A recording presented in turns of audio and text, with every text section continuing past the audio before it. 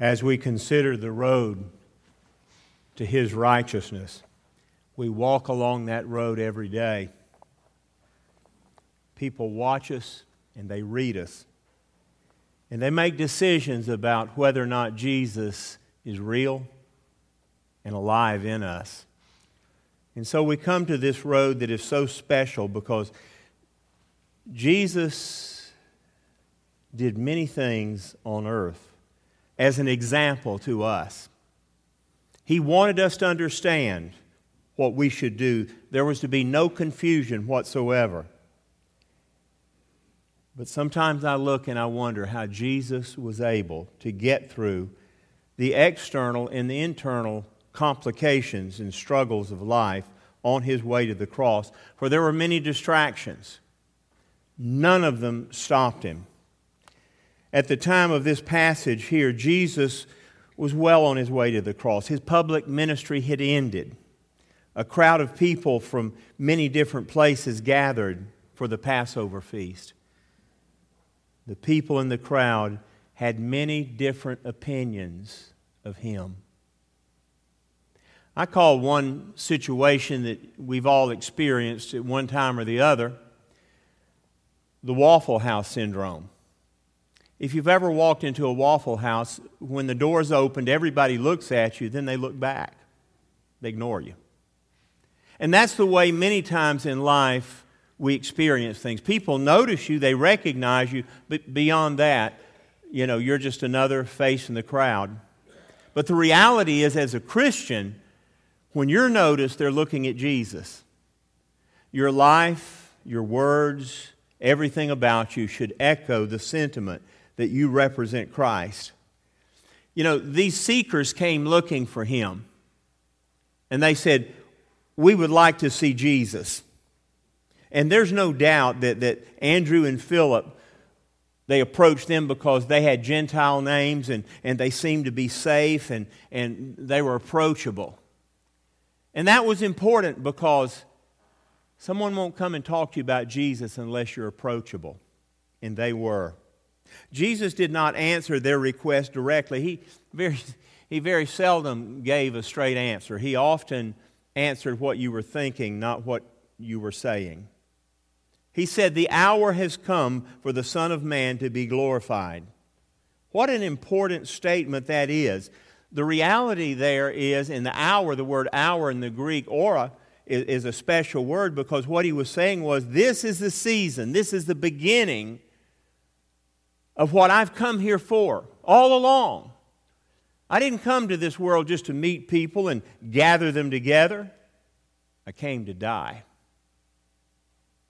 And that is such a profound statement that, remember this, when we have a great leader or politician or a movie star or someone that people notice, very often when they're going downward, when they're cast out, when they're ignored, where they're no good anymore, they've lost their place in office, we say, oh, well, that died quickly.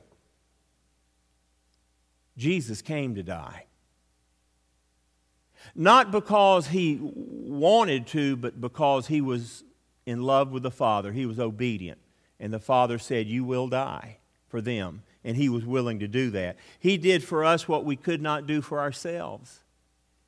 And He gave a realistic picture of that when He said that a grain of wheat has to go in the ground and die in order for it really to live and reproduce. And that's such a beautiful picture. But the reality is each and every one of us must die to ourselves.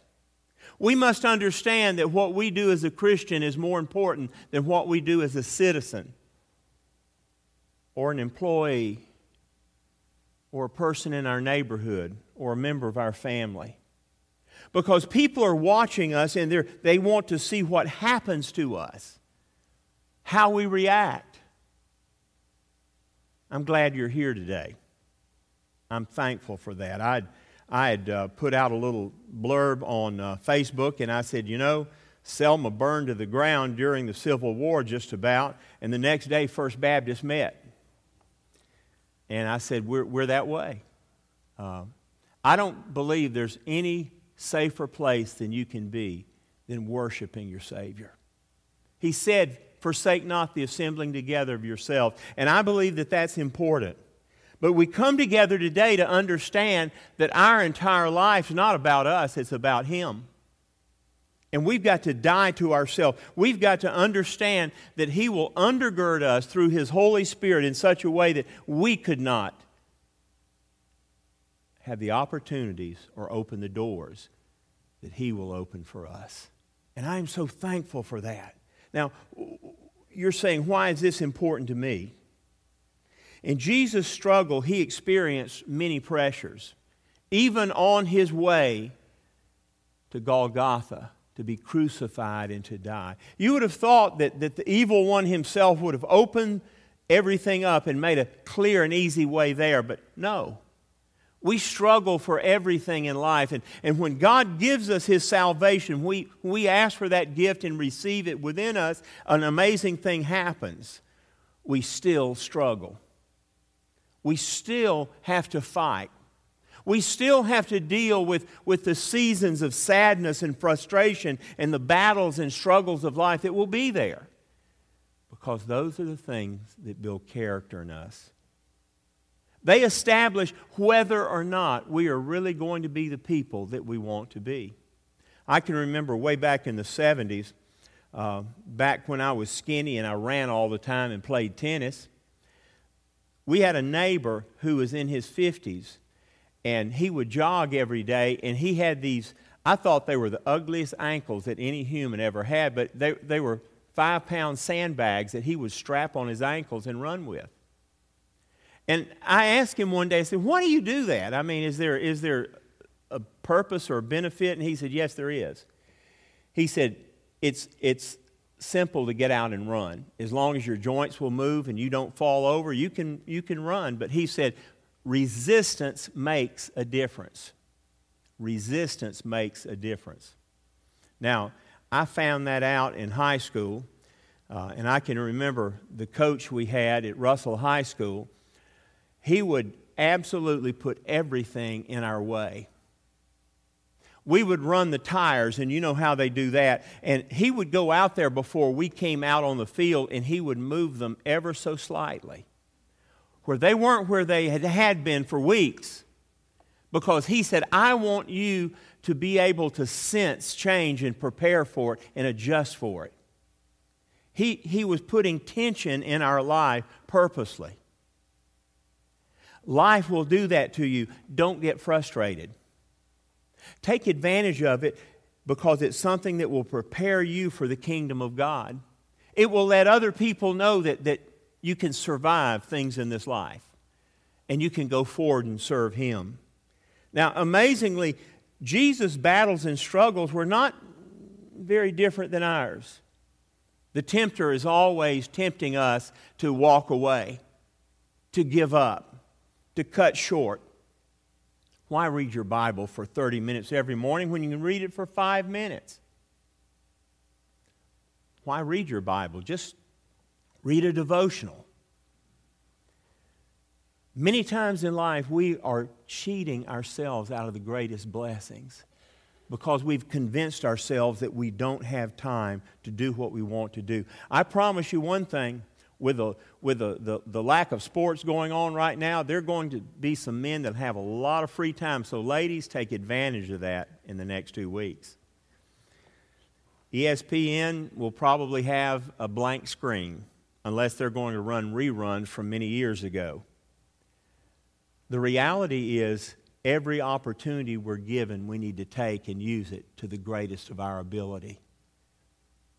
Our world's changed 180 degrees in the last few weeks. Our determination needs to be greater than ever to serve Him. When you're serving Him, you're going to be blessed and not distracted. When you're serving Him, you're going to make a difference in the world. And you're going to fulfill your purpose in such a way. And I'll tell you something. Nothing helps you sleep at night than being tired from serving Jesus all day long. He will give His beloved sleep, He tells us. And that is so important for us to understand. Now, I know you may say, nobody's seen the trouble that I've seen in life, and I've been through it. And dear friend, I understand. But we all will struggle at some point. It's how we respond to that struggle. For Jesus had a way of understanding that the accumulation of external pressures wears us down sometimes. Problems on the job and the ability to just get the energy to finish the week. TGIF is a great saying, and it's true for many people, but sometimes Friday's not the end of your work week. But there are also internal pressures, and we struggle with them. And I promise you there's one way to deal with them. Prayer. Prayer. Give them over to God. Let Him, He's the one you can trust the most with all the problems in your life. You can share your burdens in a realistic way, and you can understand that He can lift them up off your shoulders. Not everybody can always be happy. I read back in 1835, there was a circus that was touring Europe, and they ended up in Florence, Italy. And as they were performing there was a man who showed up from out of town, walked into a doctor's office and said, "I've got a problem. I'm very depressed and I'm very sad. I don't know how I'm going to deal with life. I'm struggling." And the doctor looked at him and he said, we don't have a cure for that. But he said, "I'll tell you what you can do. The circus is in town," and said, "I've been going to the circus," and he said, "There is a clown there that is hilarious, one of the funniest people I've ever seen. He's called the Great Grimaldi." And he said, "He made me laugh." And I keep going back because laughter is a good medicine. You should try that. The man stood up, took his hat off, and he said, "I am the Great Grimaldi, and I'm the one struggling." You know, some of us put on a good face, but inside there may be a turmoil that's eating away at us, something that we can't solve, an anxiety that just won't leave us. Dear people, let me tell you something. God never made us. He never built us to bear up things like that. We're to turn those over to Him. We've got much to do in our life. We need to be faithful to Him, and we can't be distracted in any way. But lastly, realize this. Jesus resolved the conflict, but He remained focused. What did He say? He said, "Father, glorify your name." Let me tell you something. God is going to use you in such an amazing way if you will make yourself available. If you will not put yourself at the center of your world, but you put Christ there, you'll be amazed at what He will do for you. I had a dear friend who had a toothache, and we were away at Samford University for our little 2-week session, and he could not find anybody that would see him and deal with that toothache. One day on the lawn in front of the building that we were meeting in, a young girl came up, and she was weeping, and he began to talk to her, and he kicked in preacher mode and began to talk to her, and she shared the burdens she was dealing with. He pulled his Bible out, he began to leaf through, and he shared some scriptures with her, and he prayed with her. Eventually he showed up in class, and he walked in, and I leaned over, and I said, "James, how's your toothache?" You know what he said? He said, "Oh, I forgot about it." Sometimes in life, the way to avoid the things that distract us is to do the things Christ has called us to do. You know, our Lord gave us what I like to call glorified common sense. And many times we'll be walking along worrying about something that involves us, and it's like He'll put a person in front of us or an opportunity to serve. Don't ever, ever be distracted from that. That's too important. That situation is there for a reason. Not just to help the person, but to change you. Jesus did not go away and hide from people. He received people. He spoke to people. He involved Himself in their lives. And He understood the importance of that before His disciples. Because they were to leave that place once He went away to heaven and to make a difference. And you know what? They did. They did. The most flawed of disciples, Simon Peter being one, went forward to do great things. Many people have asked, what changed Simon Peter?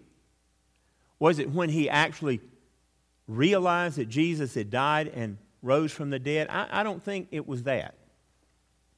I think that he knew in his head that he was God. He understood that. He said just before Jesus' passion, he said, "Thou art the Christ, the Son of the living God." He realized that. The problem was when he was warming himself at the soldiers' fire, he was warming himself at the soldiers' fire. It was about Simon Peter. And suddenly he went back into self mode, and he forgot about what he was called to do. Dear people, if you can follow Jesus every day for 3 years and suddenly get distracted, all of us can be distracted. Don't let those distractions take your life over. Don't let them pull you away from what you're supposed to do, because that is too important. Jesus resolved conflict and had focus on what he was to do. He never lost touch with it. And I pray that as you go forward, you will do that. Over these next days and weeks, life will go on. But your faith may be called to support someone that does not have that kind of strength. Someone that does not have that vision that's focused as yours is to be. Be strong for them. Don't have casual talk with them. Don't banter around the rumor mill statements. Be a person of faith. Express what you believe and who you trust. Encourage people. That's a rare commodity. The encourager is the best person around. And make sure that you let people know there's hope in this world. Now, that's the reason on Facebook last night I put a statement on there, and some of my friends back in Georgia thought I was crazy. They said, "What are you talking about, Selma burning?" I said, well, Selma actually burned in 1865, and some of you don't know this, but our church, our original church, sat where the courthouse annex is now. We literally were within 15 feet of the armory, the beginning of the armory, that went all the way down the Alabama River. Almost 100 different industries were lined up there that were building armaments, from pistols to sabers to the great Brooke rifle cannon. They were all burned. Now, amazingly, churches all over Selma were burned and bombarded, and First Baptist was not. And the Union soldiers came to First Baptist to worship the day after they had brought the city down. When people ask me, and we have a tour through here, they say, "Well, why did they do that?" I said, "Well, we're trying to get some of General Wilson's money back he'd stolen from us. We passed the offering plate." But we didn't. We worshiped because there was something even larger looming than the burning of Selma. It was a faith in a God who can save you from the problems of this life. And the members of this church and the Union soldiers found a common bond, and they worshiped. And that's why we're here this morning. What we do is too important for us to be distracted. Keep your eyes on Jesus. He will never, ever let you down. Let us pray. Father, we thank you that your holy word guides us safely to where we are to be. We thank you that your Son loved us and spoke boldly about truth. Lord, I thank you that Jesus did not mince his words. We're not confused about what we are to do. Faithfulness is the key word in our faith. We must not only trust you, Lord, but we must be faithful in a response to what you have done for us. And I pray that you would speak to anyone today who wants to be closer to you, someone that has been praying and saying, I want to grow in you, Lord, but I don't know how. Well, it's very simple. You not only pray to him, but you listen. we call listening to God guidance. And His Holy Spirit will lead us. And Lord, we pray that you would guide someone even now, that they would hear your voice and they would respond. And Lord, if the need in someone's life is to make a public statement of faith, may that happen today. And if your Holy Spirit is guiding someone to join this church and to come be a part of what we're doing here, what we've been doing for 178 years as Baptists in Selma, Alabama, Father, speak to them even now. And Lord, if there's someone here who has fear, may they pray and understand that that perfect love from you casteth out fear. It will overcome anything that we could be afraid of. Father, speak to someone. Give them the encouragement that their faith has not failed them, neither have you, and therefore they should focus on what you are doing in their life. God, bless us now as we sing this invitation. For it's in your holy name we do pray. Amen.